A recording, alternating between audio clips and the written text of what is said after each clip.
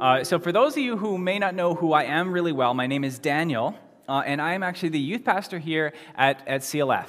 And on occasion, when literally there's no other option in the world, they let me preach around here.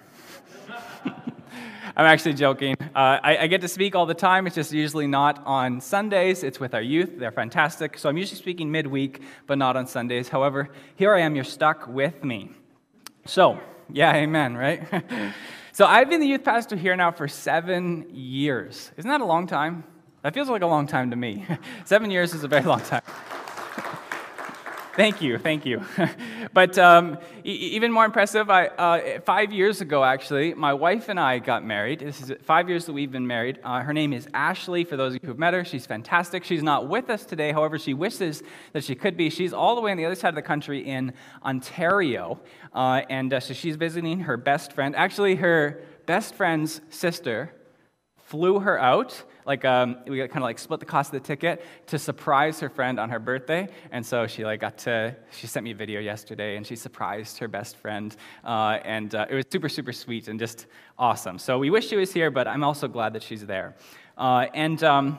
Of course, my son Quintino, who's sitting in the back with one of his buddies, he's here, and that's our family. But my family doesn't just compose of the three of us, and I'm not just talking about our two dogs, Sirius and Parker, who some of you have known. They're getting world famous. Ashley and I have been foster parents for the past 4 years now. We absolutely love the work that we get to do in our community with the different children and families that we work with. We think it's absolutely fantastic. But Ashley and I actually aren't the only foster parents here at CLF, nor are we the only foster parents on staff here at CLF. Perhaps you know, Blair and Angela are also foster parents. Blair is our lead pastor, and Angela is our children's director. And both of our families have seen just this incredible avenue of ministry through foster care. And so if any of you ever want to chat about foster care, you've got questions, or you're looking for answers, or you're just curious, please come chat with any of us, and we'd love to share with you about just that avenue of ministry that God's been able to show us for our city. So we absolutely love that work that we get to do.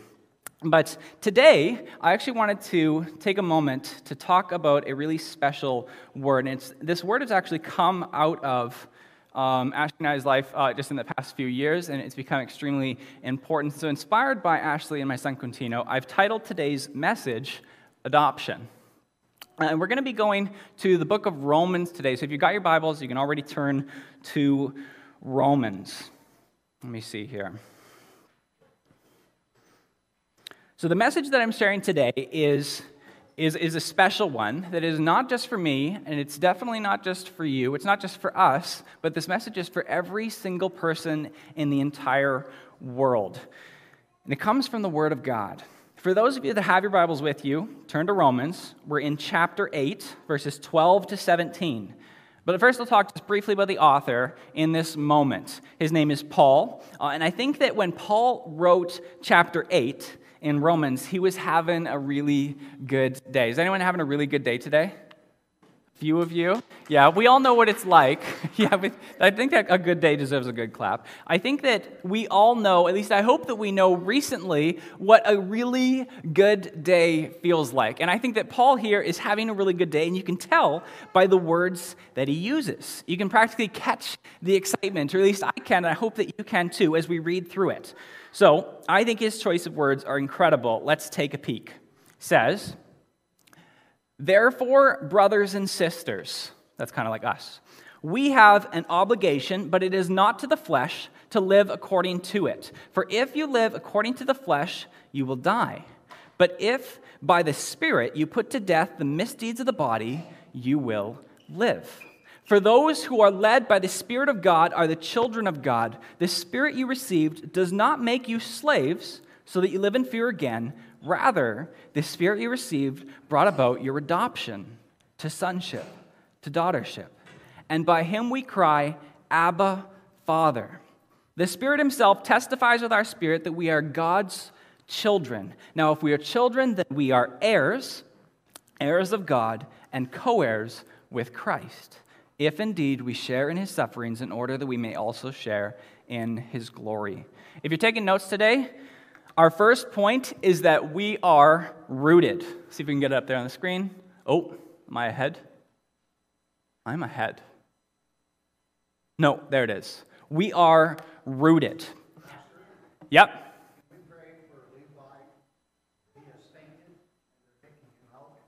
Absolutely. Absolutely. I'm going to pray right now, and then I'll get back to my word, okay? Levi. No, let's pray. Let's pray. For those of you listening online, someone here needs some prayer, and so we're going to pray for them. Dear Heavenly Father, we pray for Levi. I don't know his circumstance, nor many of us, but God, you do. So God, I ask that you would do what you do best, and God, I ask that you would protect him, that you take care of him, and you'd see that he is under your spirit, God. We just pause and we just let God, you do what you do. But we ask from the bottom of our heart that you'd show your love in this moment, your compassion in this moment, and your greatness in this moment. In Jesus' name we pray. Amen. Thank you for bringing that to my attention. So our first point from our passage of Scripture today is that we are rooted. As a people who've been filled with the Spirit of God, we are rooted. We live a little differently. We're rooted to His Spirit. And it's interesting that Paul puts the onus on us. And he says, but if by the Spirit you put to death the misdeeds of the body. He says, if by the Spirit you put to death the misdeeds of the body. Not the Spirit, but you. You see, just by having the Holy Spirit isn't enough, but allowing Him to influence your actions and to affect the way that you think and live is essential to being rooted to the Spirit of God. I hope this is making sense. We are rooted. And because we are rooted by the Holy Spirit, that means that we are different. We need to understand that as a people, as a church, we live a little differently. We walk a little differently. We talk a little differently. There's just certain things that people who have been filled, people who've been rooted, people who have fastened themselves to the Word of God do. And if you have a moment today or throughout the week, actually, I want to encourage you to do some homework. Colossians chapter 3 elaborates on what it's like to be a new creation as someone who's being made new. And if you're rooted to the Spirit of God, your life should look a certain way. For example, generosity should abound in your life. Patience should abound. You should have life-giving conversations with people. Things such as deceit and lying should be so far from your life. There's a certain way that a rooted person lives that looks a whole lot different than before they were rooted, or even than someone who's been uprooted. There's certain things that as a Christian you just don't do. And as someone who's been rooted and has a relationship with God, there's certain things that you have to put behind you. It's your choice to not do them. And that's what Paul is emphasizing here. You see, you have the Holy Spirit, which means you're not bound to the ways of the flesh and the ways of this world anymore. You've got the Holy Spirit, but it's up to you to live like you're rooted. You have this choice to live a life like the Spirit you're rooted to. Let me say that again. You have a choice to live a life like that Spirit that you're rooted to. And the second point for our note takers today is that we're related. Listen close. In verse 14, it says, "For those who are led by the Spirit of God are the children of God." Say those words with me. Children of God. This is big. We're not just talking about friendship here anymore. We're not just talking about being a friend of God. We're talking about being related to God. We're talking about being a son, about being a daughter. You are a child of God. Listen, church, you are a child of God. In His eyes, you are His child. You've been adopted by God. And the Spirit you received does not make you slaves so that you live in fear again. Rather, the Spirit you received brought about your adoption to sonship, to daughtership. And by Him we cry, Abba, Father. What an incredible term of endearment. Abba, Father. But where have we heard this before? Well, a few places, but where I think of is in the book of Mark, where Jesus is in the garden and He's crying out for help. Right before the cross, right before He's betrayed by one of His own, right before His innocent blood was shed on our behalf, Jesus cries out, Abba, Father. And now we're being told that we're allowed to use that same sort of terminology. We're being told that we're allowed to use that same sort of language. The same people that were once slaves to sin. We're being told that we can now fall on our knees in the midst of whatever is going on in our lives, whatever hardship we're experiencing, and cry out, as Jesus did, Abba, Father. See, we're not just friends. I am a son. I am a daughter. First, you are rooted to the Holy Spirit. Second, you are related to the Father. He's adopted you, and He loves you as His child. Let that sink in for a moment. He loves you as His child. Paul's audience of readers varies, obviously. It's an old book, right? In fact, we're still a part of that audience today, and the next generation and the next generation will be a part of that audience, and so on. But Paul's more immediate audience would have been that of the Roman society. And so sometimes when preachers preach, they like to look back to that immediate audience and see kind of how it would have sounded. And it would have sounded a little bit differently back then, but quite similar in some ways. So Paul's audience was that of the immediate audience was that of the Roman society. Now, in Roman society, adoption was not a foreign concept. It wasn't necessarily prominent either, but it was understood. You see, kids are expensive to raise. All the parents in the house said, Amen. Kids are absolutely expensive to raise, both now and back then.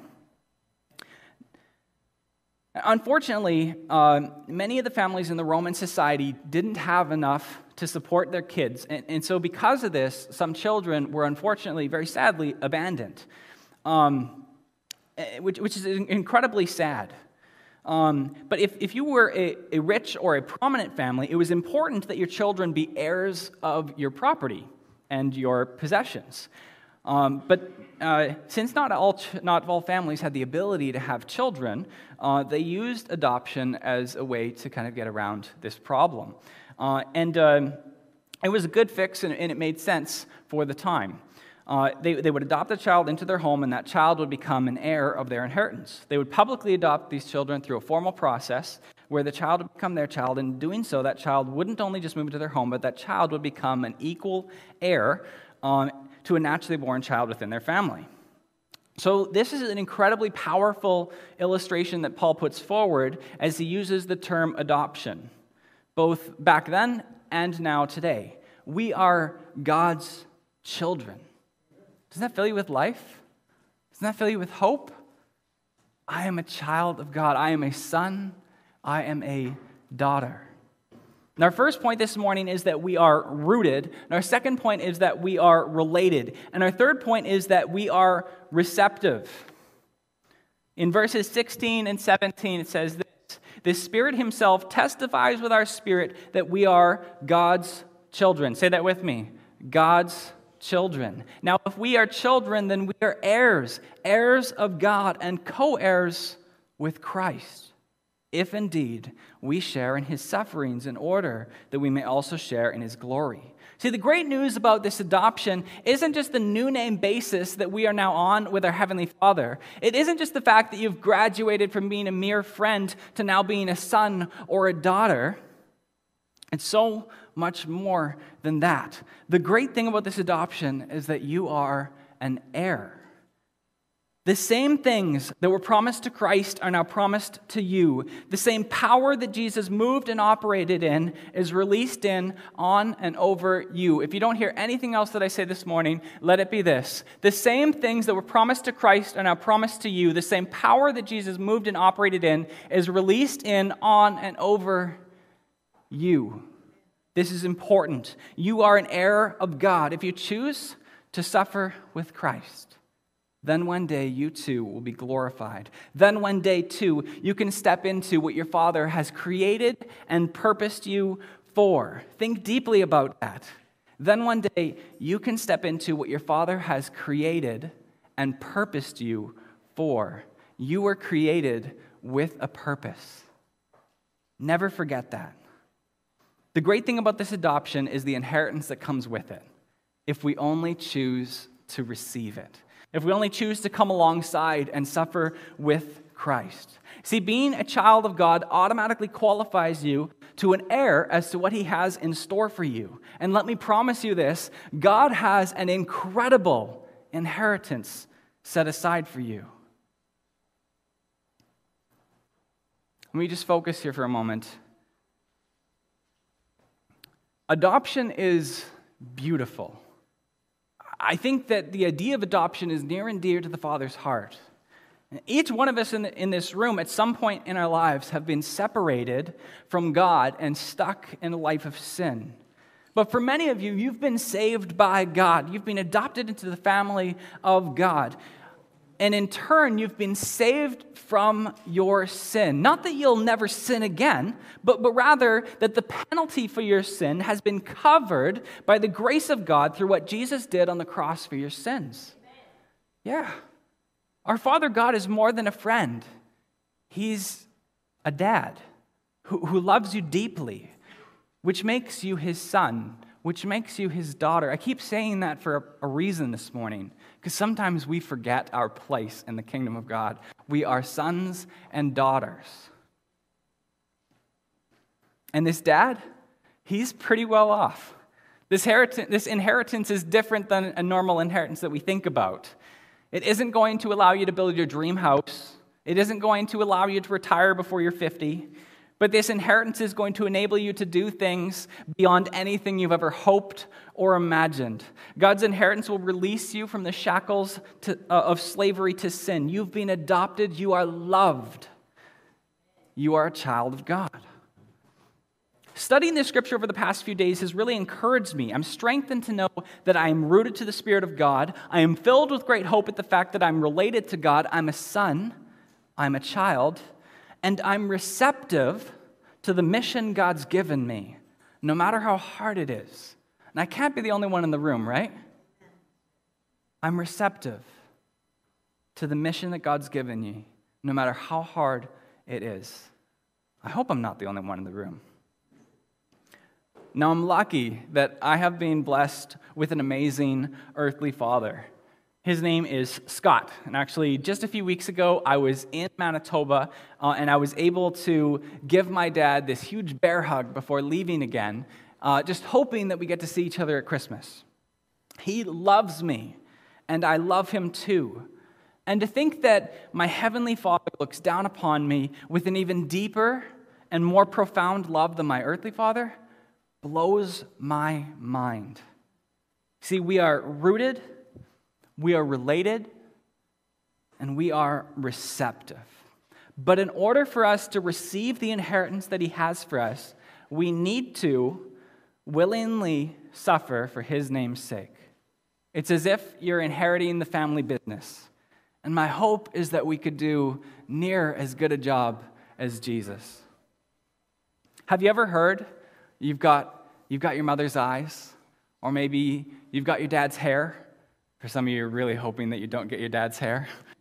See, it'll be something else. People never say your dad's hair. Something different. Dad's height. Something. I'm not sure. Dad's humor. I hope not that one too. Some of you, or pardon me, church, my hope would be that when you're looked at, people would be able to recognize the rooted, related son or daughter of our Abba Father. Never forget that you are a child of God. And when people look at you, they'll have the opportunity to see God through you. Not that you are God. Remember, you're a child. And you don't have his eyes, right? You don't have his height. You don't have his hair.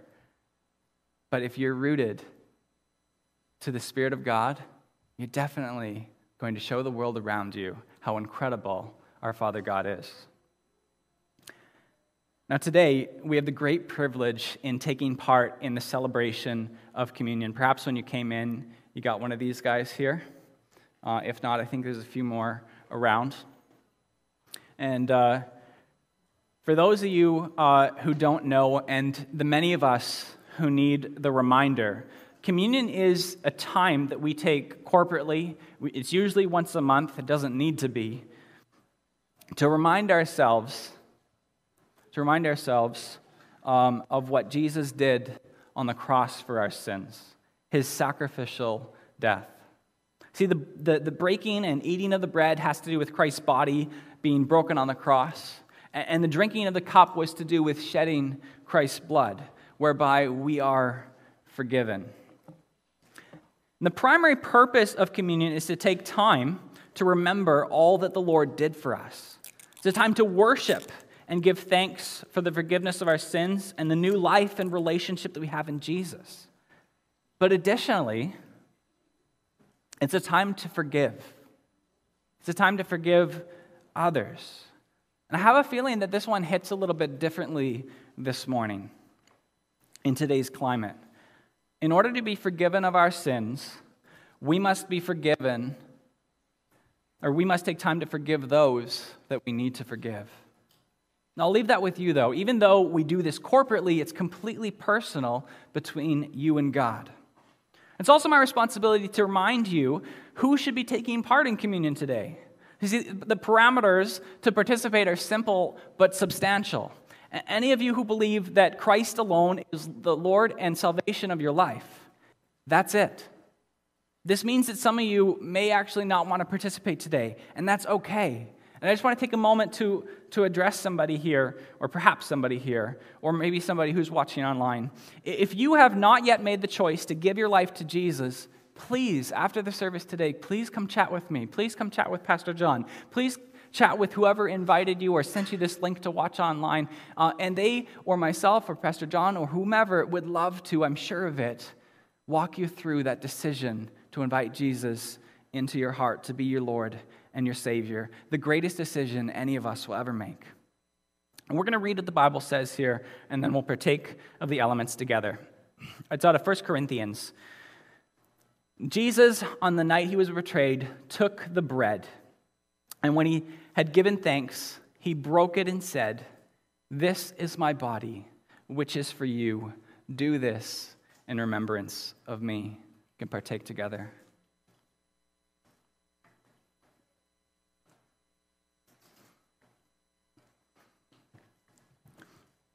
In the same way, after supper, Jesus took the cup, saying, "This cup is the new covenant in my blood. Do this whenever you drink it in remembrance of me. For whenever you eat this bread and drink this cup, you proclaim the Lord's death until he comes again." Let's partake together.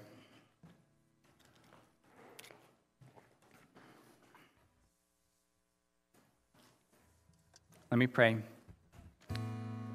Thank you, Lord, for adopting us.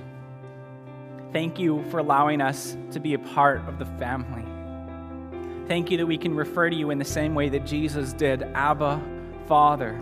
Thank you that we are rooted. Thank you that we are related. Thank you that we can receive what you have for us.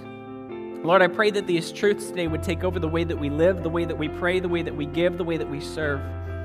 Lord, I pray that everything that we do from this day forward would be a reflection of the truth that we are more than friends. We are your sons and we are your daughters. God, today we have so much to be thankful for. We have so much to worship you for. We love you. In Jesus' name we pray. Amen.